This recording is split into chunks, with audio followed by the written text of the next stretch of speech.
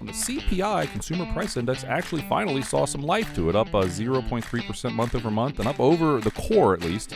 The core CPI was up over 2% for the first time in a while. So are we finally, with the potential higher tariffs, which potentially they tell us can be inflationary, or just the full employment picture, which can be inflationary if you believe the Phillips curve, which really hasn't worked for a while now. But are we finally starting to see some inflation, you think, or is that just a one-off?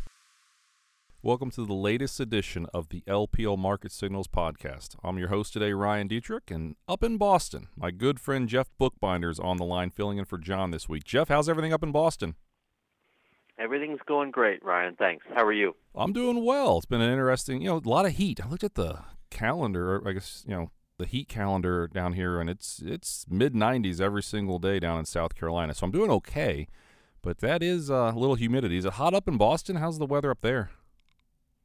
We're right around 90. Okay. So not much cooler, but No. I guess you've made me feel better about our situation. Well, that's good. Yeah, I mean, my wife, we're from Ohio. We always pay attention to that, and they're actually going up to Ohio, my wife and kids here, in about a week to visit. I'm staying down here. But she was excited to go up and get a little cooler air or cooler weather, and I looked and said, man, it's 94, 95 in Cincinnati next week too. So it's hot all over the place, but I guess it is summertime. Now, Jeff, I heard something. I heard there's a new addition to the Bookbinder family. Is that accurate? Soon, I guess, is a new addition, right? Yeah, soon. A puppy is on the way next month, so my kids are really excited about that, as you might expect, although one is a little more excited than the other. So my 9-year-old had to get my 7-year-old on board with some persuasive arguments, but yes. She got her there, and we're all really excited. So we spent a lot of time this weekend getting the house ready for the little pup. Now, you don't have this is your first dog then, correct? You don't have one already? That's right. Okay, yeah, we have one dog, Thurman. He's 12 and a half. He's getting old. And in the last month, Wow. he's pretty much gone deaf. Like he used to, the doorbell would ring. He just snarls at the UPS man. He's really nice. He loves barking at the UPS guy. And we get something from Amazon, I think, delivered every hour, it feels like. So he used to bark at the door a lot, but now he doesn't even bark, and I'm like, Thurman, and he can't even hear. So anyway, he's still running around. He just went deaf. Nonetheless, we are looking for a second dog, and probably sometime in August is what the plan is for the Dietrich family. So the Bookbinder and Dietrich families are growing. So Jeff, this week, we got a lot to discuss here on the LPL Market Signals podcast. We're really going to focus on two main things. I'm glad you're here. First off, I guess this will be the second thing we talk about, but kind of your expertise is earnings. We are in the thick of second quarter earnings season starting up this week, so we're going to slice and dice kind of where we see earnings in second quarter and really probably for the rest of 2019. And you can't go a week without talking about central bank policy, the Fed, the ECB, lots of different news to discuss, and that's kind of the first thing we're going to talk about here. So, Jeff, I'll kind of set it up and then get to you. Last week we had the Humphrey Hawkins testimony where Fed Chairman Powell goes to Washington twice a year. This is his second time.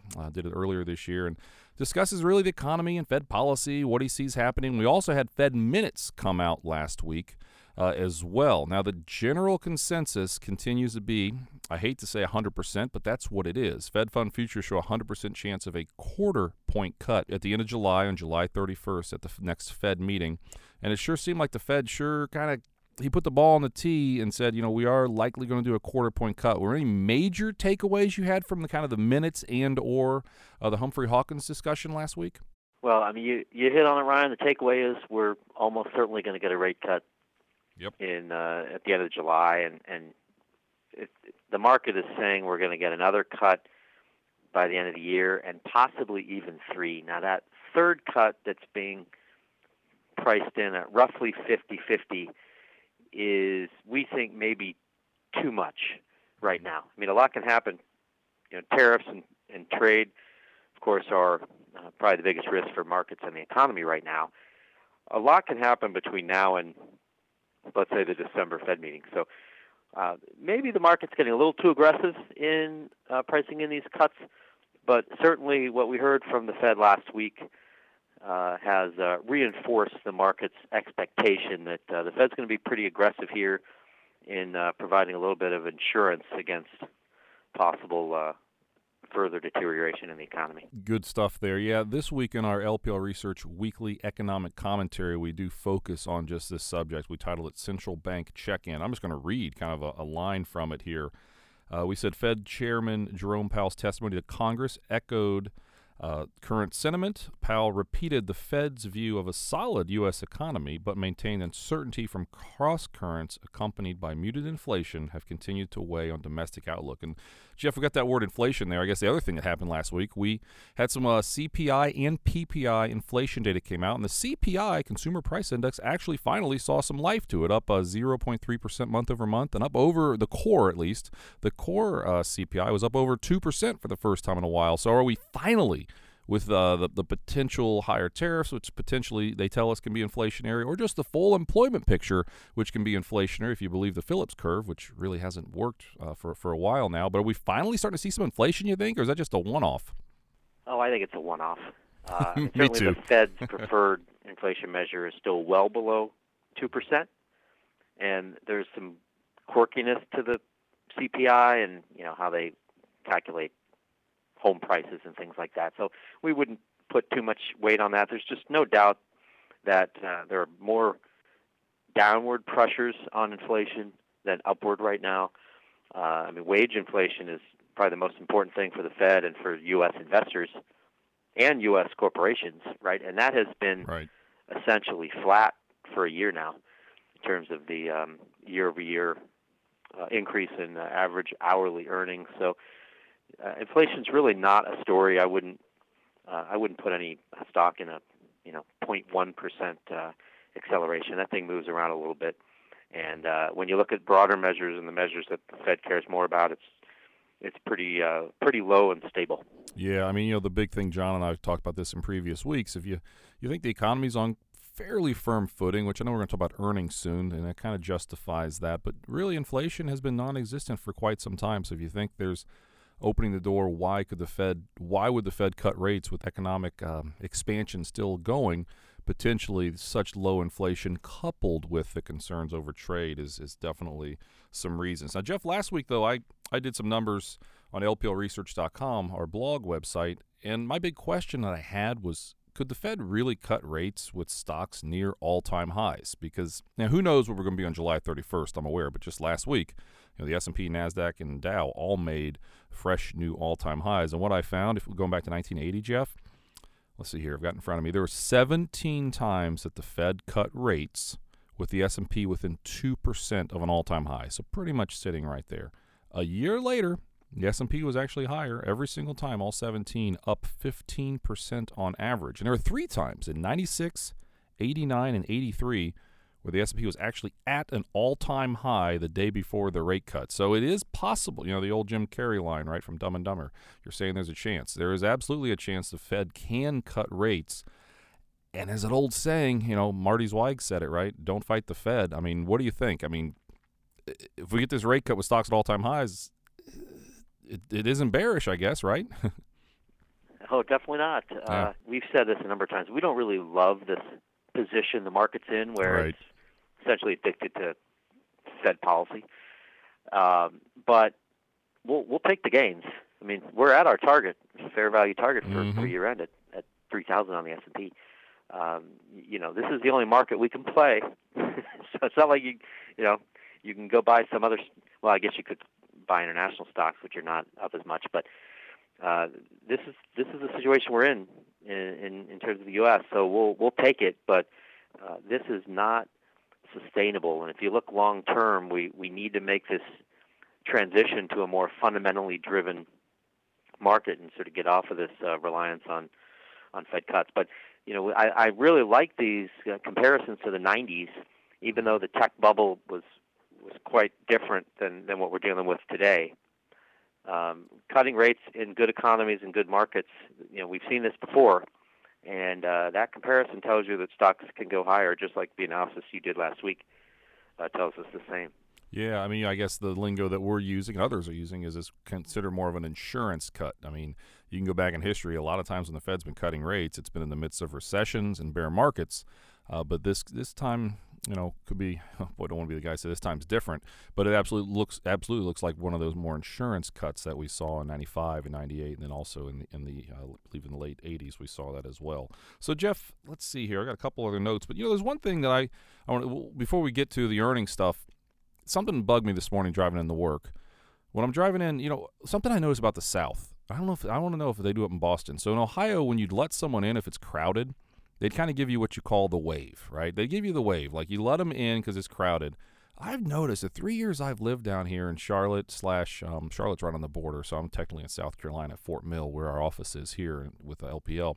People really don't give the wave down here. And Terrence is our sound guy here, and he's actually, Terrence is getting married in October. We had a little discussion about that, but he's been with the fine lady for 10 years. She's been with him for 10 years. How'd she put up with you for 10 years, Terrence? I don't know. But nonetheless, they're getting married. But Terrence is nodding his head. People don't really give the wave down here like they did in Ohio when you let them in. How is it in Boston? Are people friendlier up in Boston when you do that? Well, I give the wave. Yeah. In fact, when I don't wave, my wife yells at me. Tells me to do it. So certainly, she's from Boston. Yep. So Okay. certainly, we're doing our part. I would say I see it a fair amount of time up here, but it's not the majority. Yeah. Well, anyway, down here it's absolutely not the majority, which they say Southern hospitality, and it is true. But when it comes to the wave, I guess we're just not as hospitable down here. So anyway, enough talk about that. Jeff, it is earnings season, and I'm really pumped that you're on this week to discuss kind of second quarter earnings. So I'll kind of set it up, and then I just let you take it away. But overall, we're looking for maybe about a 3% drop in earnings on the S&P 500 year over year. The thing to always remember, and I love this stat, you update it every 3 months. It's been, 40? This quarter could be the 41st consecutive quarter if earnings coming better than expected. So analysts tend to lowball things, and the numbers come in a little bit better.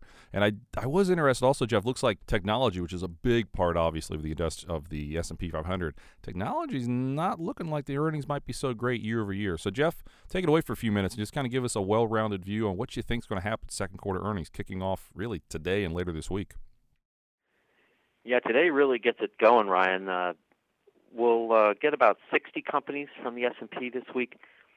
A lot of financials, certainly. Consensus from FactSet is down 3%. So if you get the typical upside, which we think we'll get, you'll probably end up something in the neighborhood of up 0.5%, maybe up 1%. Now, there are other data sources that point to stronger growth. FactSet actually tends to be the most conservative. Okay. So you might see numbers, +2, +3 when all reports are in. But anyway, we'll just call it a slight positive is likely. And you highlighted the stat, Ryan. The game is companies lower expectations. Once that bar is low, they can jump over it easily, and that's what indeed they're going to do again this quarter. So, don't get too focused on the beat rates or, the fact that we might have a 3% upside surprise. That's the average, maybe 4. I think trade is going to be the big focus. And how do you gauge that? Well, you listen to what the companies say about tariffs, and then you follow what happens to estimates for future quarters, right? So right now, Q3 estimates are for about flat. If that number holds up, usually falls a couple points. If that number holds up well, that is a very encouraging sign. And then certainly if companies tell us that they're not going to have any meaningful incremental drag from tariffs, that would be a positive sign, certainly. So we think most of the tariff damage is already in estimates for the second quarter, so that probably won't be a reason for a miss. But certainly, the pattern historically is that estimates come down for future quarters during earnings season. We might see that again, too, if future estimates hold up well. Let's say Q4 estimates, that would certainly be a positive sign, even if you might see a little bit of weakness there, as you do normally. Technology, you mentioned, Ryan, is going to be a big drag. Consensus is calling for a mid-teens decline in tech sector earnings. And tech earnings are a huge piece of the overall S&P 500 earnings.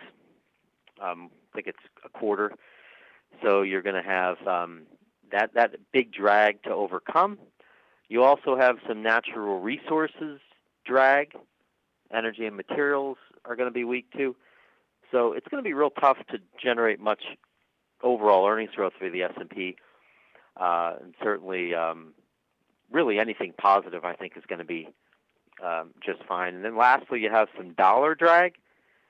The dollar was up year over year, and that hurts profits for global multinationals that are based in the U.S.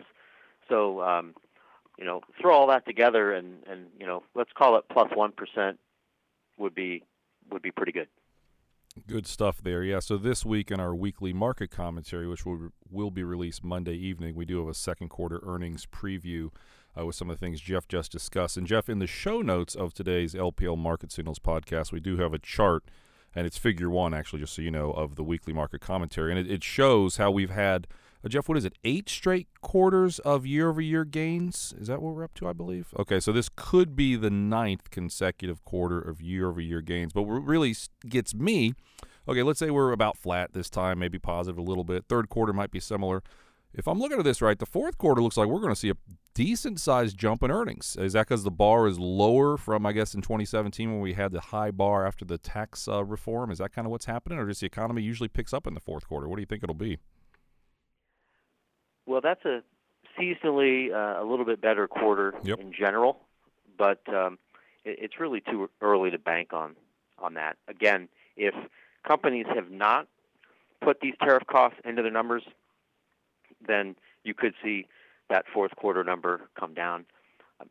But again, a lot could happen between now and then. We could have a tariff reduction by Q4. Right? The lead negotiators from the U.S. are in China right now to continue talks. So we'll have to see. I guess you could make the other argument, maybe tariffs will be increased if talks get derailed.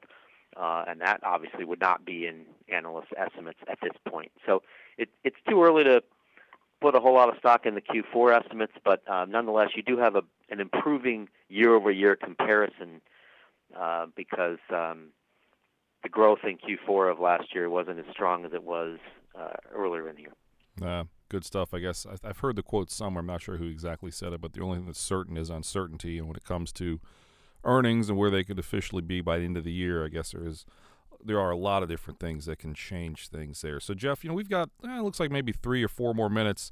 One other thing that kind of caught my attention is, the yield curve. We talk about the yield curve a lot, and clearly the short end, that's the 3-month versus 10-year yield curve, has been inverted for about 2 months approximately, and it might potentially come back to being a positive number. But the thing that gets my attention is the long end of the curve, the 10-year, 30-year yield curve. So, again, that's a long end of the curve, which is, I guess you could say, more of a free markets one versus the short end, which could be potentially manipulated by potentially Fed policy. But the long end is looking at the steepest it's been since late 2017. So, that could be saying maybe the economy's not going into a recession. And you look at credit market spreads, keeping it real simple on high yield and investment grade spreads, and the credit markets are not showing stress, and they tend to show stress ahead of recessions.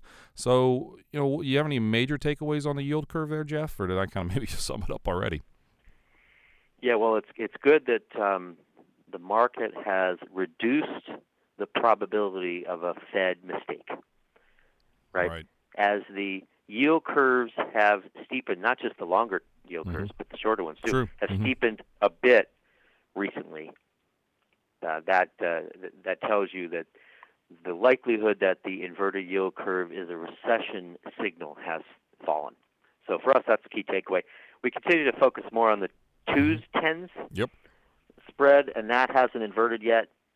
And I haven't checked today, but it was 25 basis points plus late last week. So that's certainly a positive sign as well. But we'd like to see these potential or likely Fed rate cuts normalize the 3-month 10-year spread and essentially take away that recession signal. Right, yeah, the 210, I guess that's kind of the benchmark when you say yield curve. That's what most people imply or talking about. I think it was 28 basis points on Friday, which is near the highest, or I say highest, the steepest it's been so far this year. So you have some relatively quiet steepening. And Jeff, I'll just make this easy on you. Which sector tends to benefit from a steepening yield curve, and obviously has started to do a lot better the last couple of weeks? Yeah, and the best sector in the second quarter, Mm-hmm. which was the financials. Exactly. So certainly the financials got a little bit of a bump late last week Mm-hmm. from the steeper curve. By the way, technology likes rising interest rates. Yeah. So if you get a steeper curve and rising rates, which we call a bear flattener, you could have a good environment for two of the sectors we like, tech and financials. Mm-hmm. Right. And, just getting around, looking at the rest of the globe or other sectors, I guess, as we're kind of talking markets here. Yes, we're at 3,000, which is our fair value target on the S&P 500. But when you look at what's kind of going under the surface, industrials have really lagged for a while. Industrials, specifically transports, all of a sudden started to turn higher. And airplanes, airlines. I mean, I fly a good amount for my job. I say that a lot of the time those airplanes are full. It seems like every time. Airlines have gone nowhere for a couple of years, and that sector in particular is really starting to turn higher. And if that can start to lead, transports, industrials, groups that have kind of lagged for a while, could kind of take that baton, and maybe some other groups like financials industrials start to lead, and some of the other previous leading groups give the baton over. And that's kind of how bull markets work, right, Jeff? They take turns who's going to lead, and it looks like those might be firming up here. What do you think? Yeah, we like the transports as a barometer of economic activity. Mm-hmm. Certainly, I haven't flown nearly as much as you have, although I guess we had a little competition to see who could have the latest delay here recently. That's true. And get back in the weeest of the wee hours. But, yeah, flights have been mostly full that I've taken here recently. So you also want to see more packages delivered. I know you get a lot of those. Yeah, so, probably had two while we did this podcast. Mm-hmm. Yeah, so more packages delivered means more economic activity. Certainly, consumer spending activity, which, as we know, is more than 2/3 of the U.S. economy based on GDP. So we really want to see those areas do well. We'd like to see a little bit better performance out of small caps. I mean, we're focused on large here, but just as a barometer, small cap weakness is a little bit concerning. Good points there. Yeah, so Jeff, I think we've kind of hit the end of the road. It was a lot of fun this week on the LPL Market Signals podcast, talking central bank policy, earnings, new members to our families being specifically dogs, and then, of course, the wave. Why in the world people don't do the wave anymore is beyond me. But, Jeff, anything you want to take us home with? Well, I'll take us home with, hey, the stock market has gone above our fair value year-end target, but we are not selling stocks today. We'll certainly think hard about what to do with that target, if anything, in the coming days. But for now, we're holding in terms of what we're recommending for clients, roughly balanced accounts relative to our benchmarks, and we think that's the right place to be. There's still plenty of reasons to stay in stock, so stay invested. Mm-hmm. Yeah, and the other thing to remember there is the average year since 1950 sees just a hair under 4 different 5% corrections a year. We had a 7% correction back in May and June. So the likelihood that we see 5, and as John and I have discussed on this podcast many times, potentially even a 10% correction sometime the rest of this year is actually quite high in our opinion, but we would absolutely use it as an opportunity to add to some equity exposure there, specifically the cyclicals and some of the, I guess the cyclicals and potentially emerging markets as we've discussed before. So Jeff, I'm going to sign us off here. Thanks again for filling in for John this week. It was a lot of fun. Everyone out there listening, thank you so much for your partnership and listening. We continue to hit record numbers of listens, devices that have the podcast on their phones. So we appreciate that, and just keep listening, and we will keep doing it. Well, that's it for this episode. Join us next week when we'll continue to analyze and discuss market signals.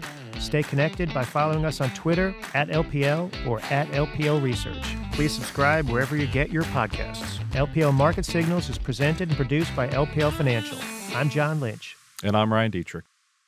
The opinions voiced in this podcast are for general information only and are not intended to provide or to construed as providing specific investment advice or recommendations for any individual security. Any economic forecast set forth in this podcast may not develop as predicted, and there can be no guarantee the strategies promoted will be successful. All performance reference is historical and is no guarantee of future results. Investing involves risks, including potential loss of principal. No investment strategy or risk management technique can guarantee return or eliminate risk in all market environments. All information referenced in the podcast is believed to be from reliable sources. However, we make no representation as to its completeness or accuracy. This research material was prepared by LPL Financial, LLC. Securities and advisory services offered through LPL Financial, a registered investment advisor, member FINRA and SIPC. To the extent you are receiving investment advice from a separately registered independent investment advisor, please note that LPL Financial is not an affiliate of and makes no representation with respect to such entity. The investment products sold through LPL Financial are not insured deposits and are not FDIC, NCUA insured. These products are not bank credit union obligations and are not endorsed, recommended, or guaranteed by any bank, credit union, or any government agency. The value of this investment may fluctuate. The return on the investment is not guaranteed and loss of principal is possible.